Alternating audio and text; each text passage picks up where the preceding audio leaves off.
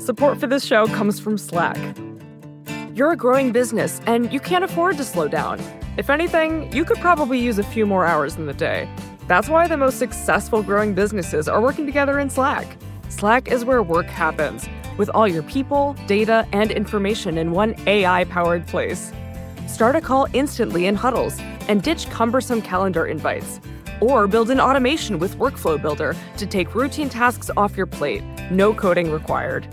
Grow your business in Slack. Visit slack.com to get started.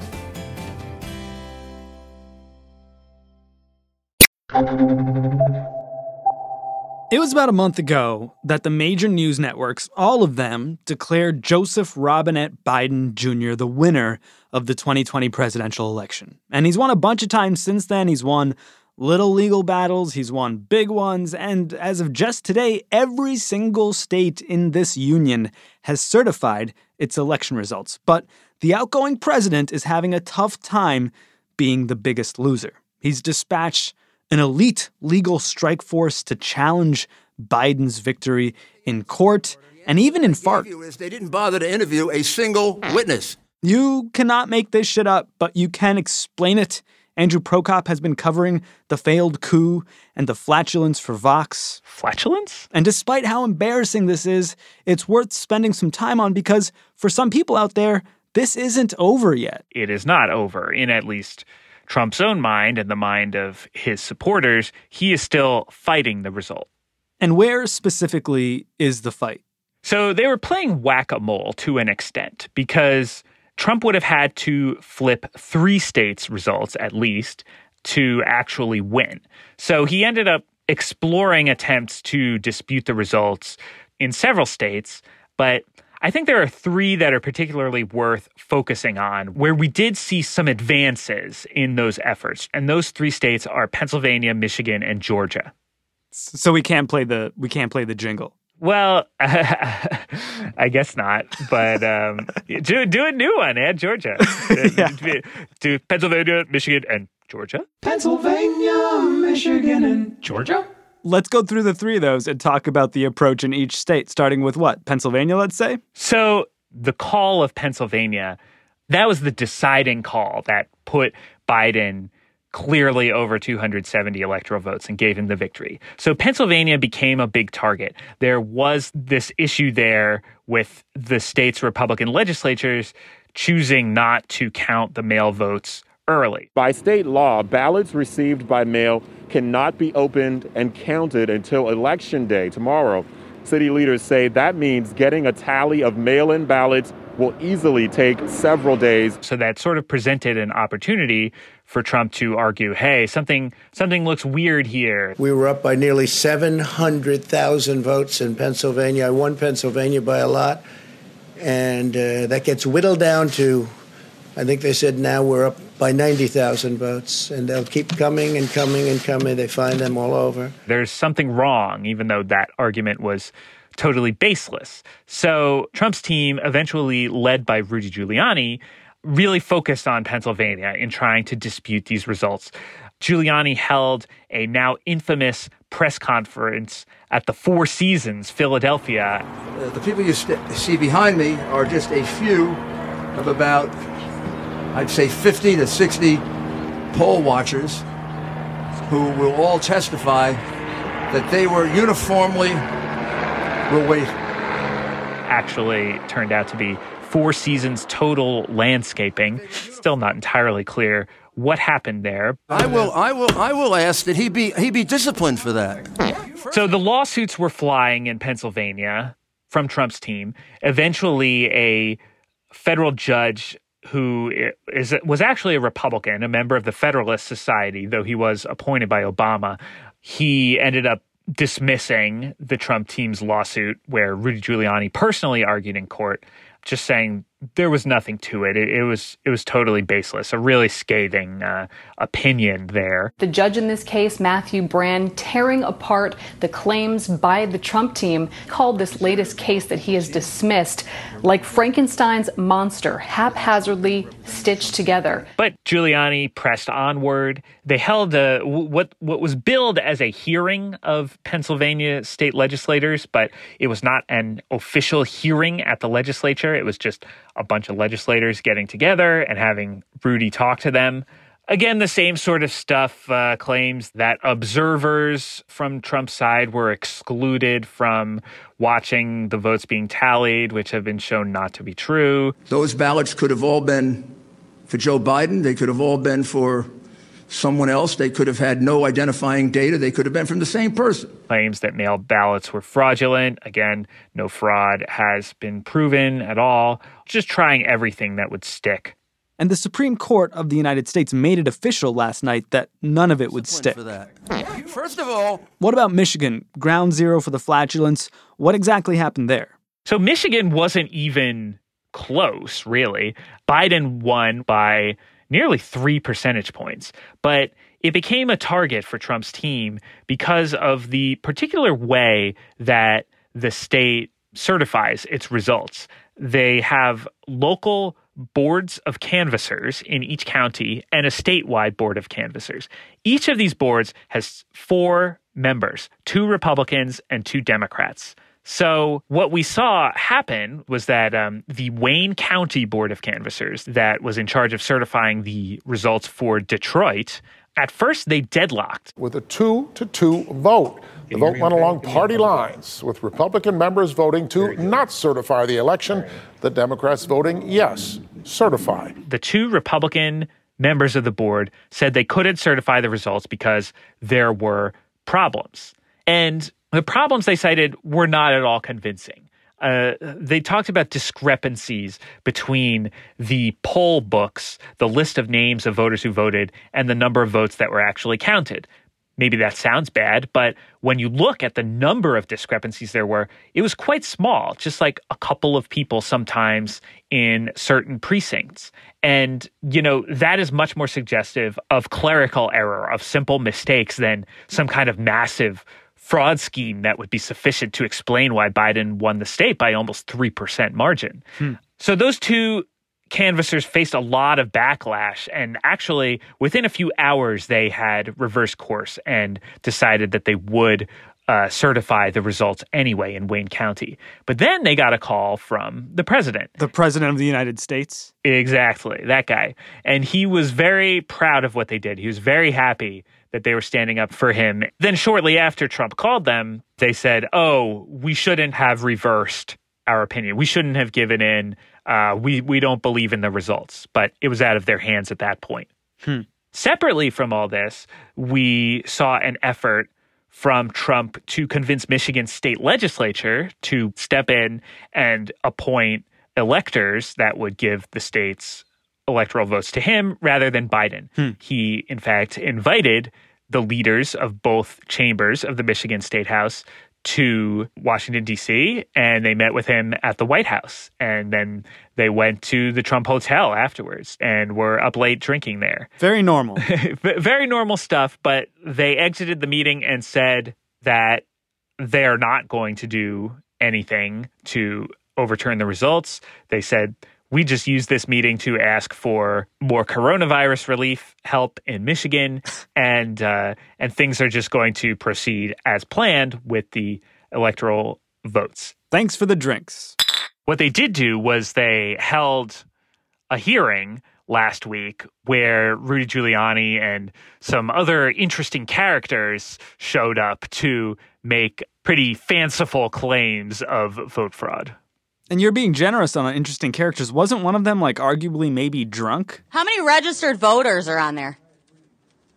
Do you even know the answer to that? No, I guess I'm trying to get to the bottom of this here. Zero. There's 0. So my question then is if the... Guess how many... Wait, what about the turnout rate? 120%?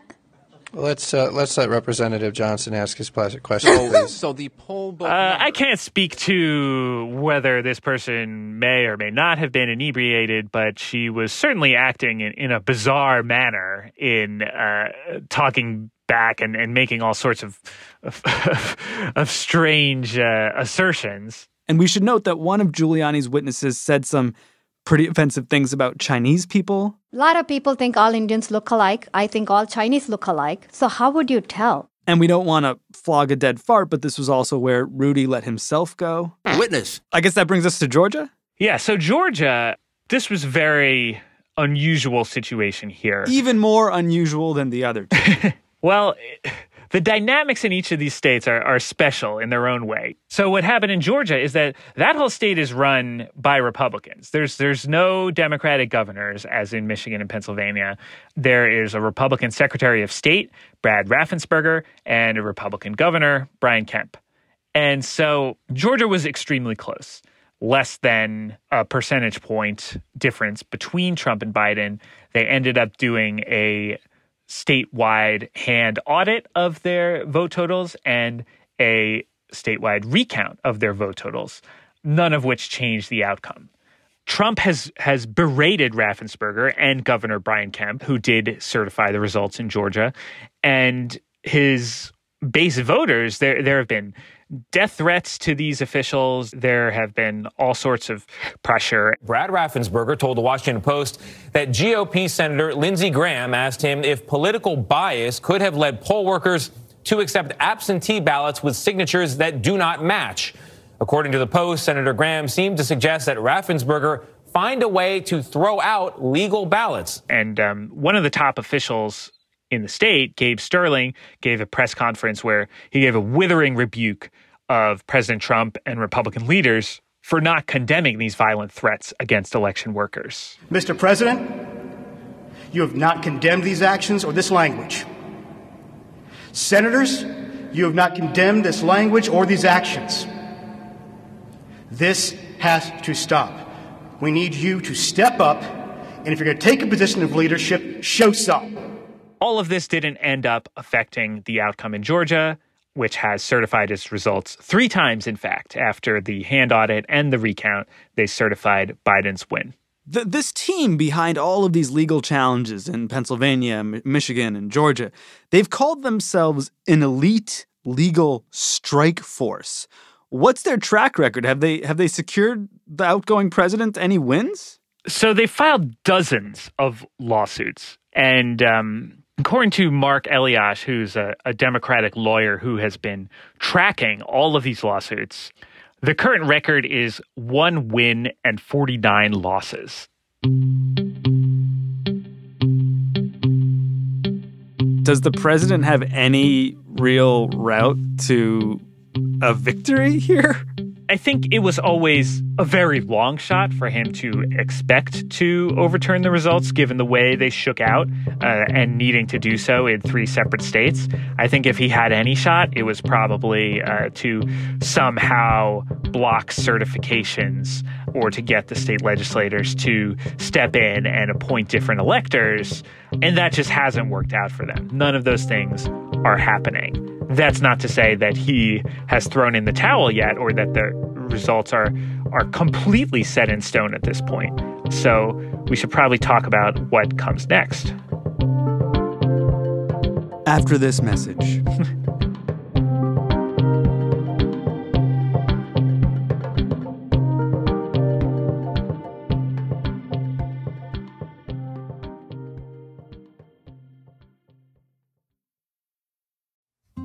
Support for this show comes from Sylvan Learning.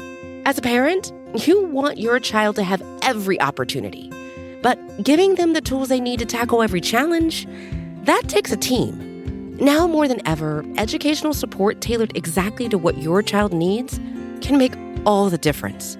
That's why parents have trusted Sylvan Learning for 45 years as the ultimate teammate in their child's educational journey, instilling in them a love for learning and a passion for reaching the next level. And Sylvan's Insight Assessment can identify gaps in learning and areas that could be of concern for your child. It's a 360-degree view into your child's learning that you can't find anywhere else, and helps ensure that your child didn't miss something in school that might put them at a disadvantage in the future. And right now, it's the best price of the year at $29. Go to sylvan29.com to learn more and get your child's assessment for only $29. That's SYLVAN 29.com. This week on The Pitch, we're back to pitches. And this one's coming from my job. What Podcast AI does is it lets podcast producers become 10 times more productive. How much are you charging The Pitch? We're charging $99, and Josh came in right before we doubled our prices. What's keeping something like a Restream from just going like, yep, we do all this AI now stuff too? So there's a lot of these older companies that are tacking on AI, and that's kind of the issue. They're tacking it on. You built this really quickly. What's to stop anybody else from doing this? What's the moat? How do you build a moat when you're building with AI? That's This Week on The Pitch. Go right now and subscribe to The Pitch, wherever you listen to podcasts. Andrew, what's the next step in this election process? When is this completely, finally, ultimately done? So what happens next is that on Monday, December 14th, the Electoral College will actually cast its votes. These are the 538 actual people who have been chosen to be part of the Electoral College based on the results in the states. And they're going to meet separately in all 50 states and the District of Columbia. But this is not expected to be a particularly dramatic scene because Biden's chosen electors were appointed in states that Biden won, and Trump's chosen electors are appointed in states that Trump won.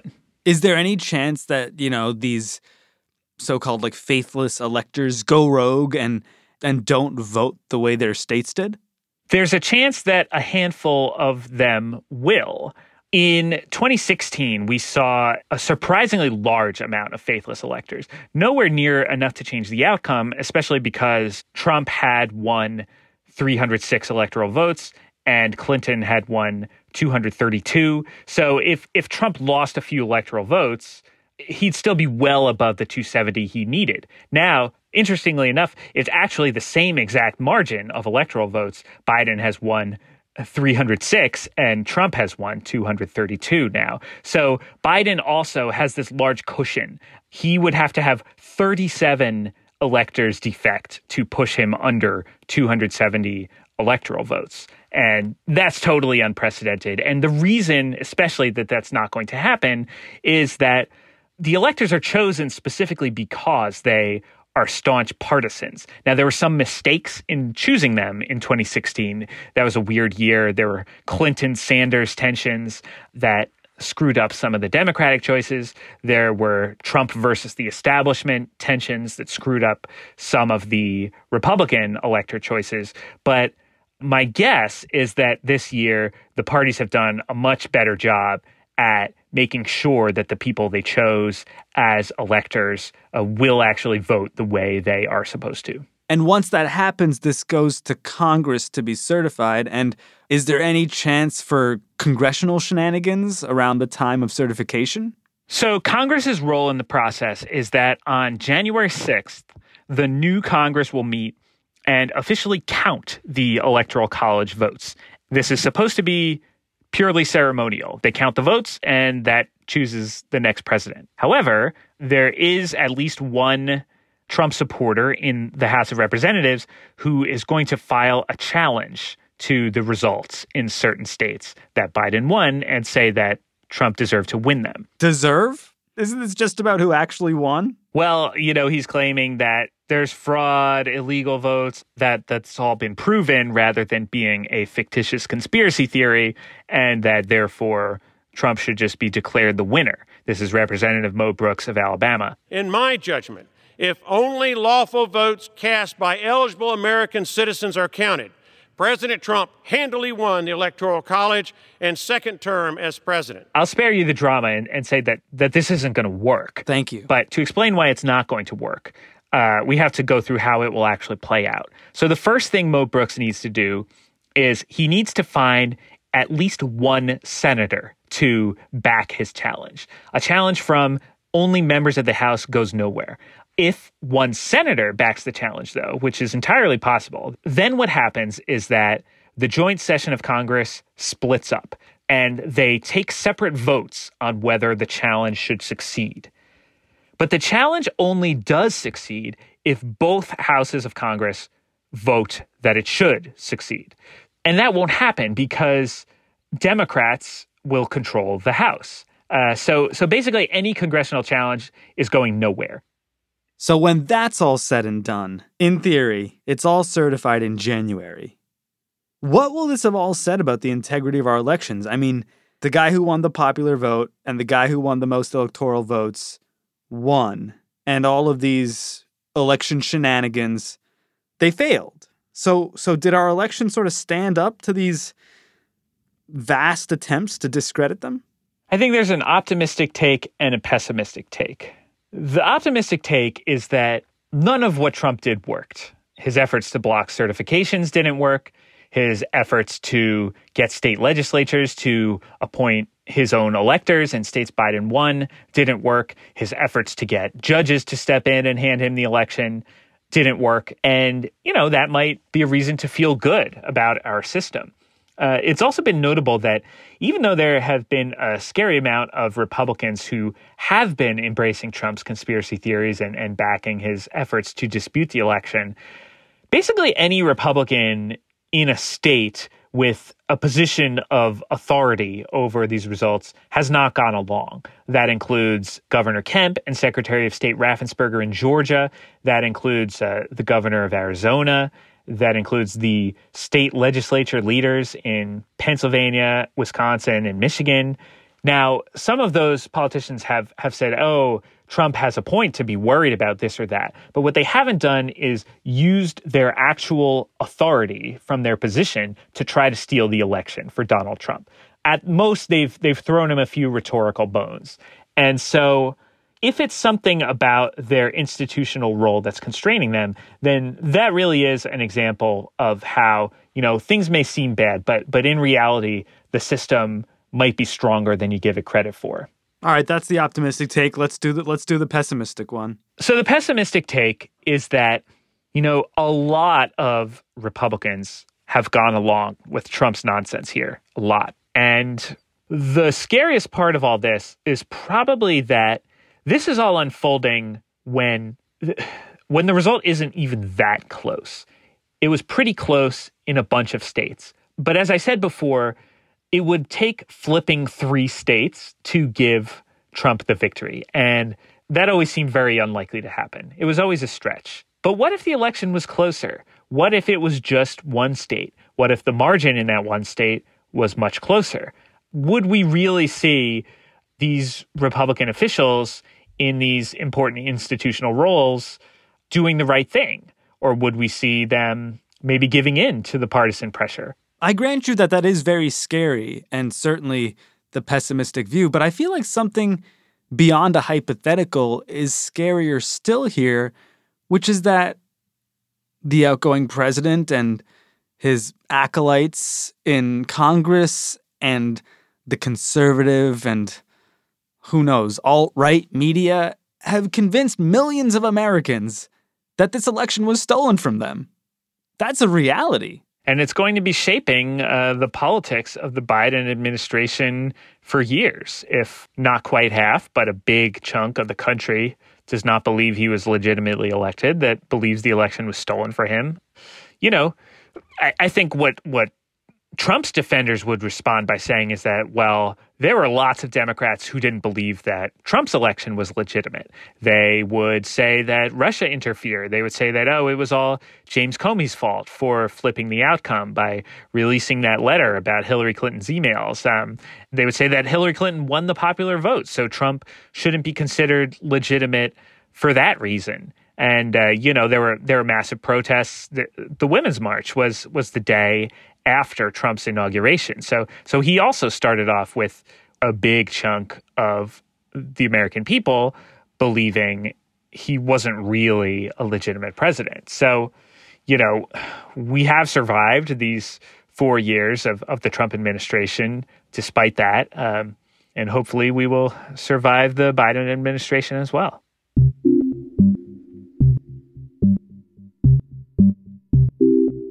I certainly hope so. Yes, me too. Okay. Hopefully we will not die. I don't want to ever die.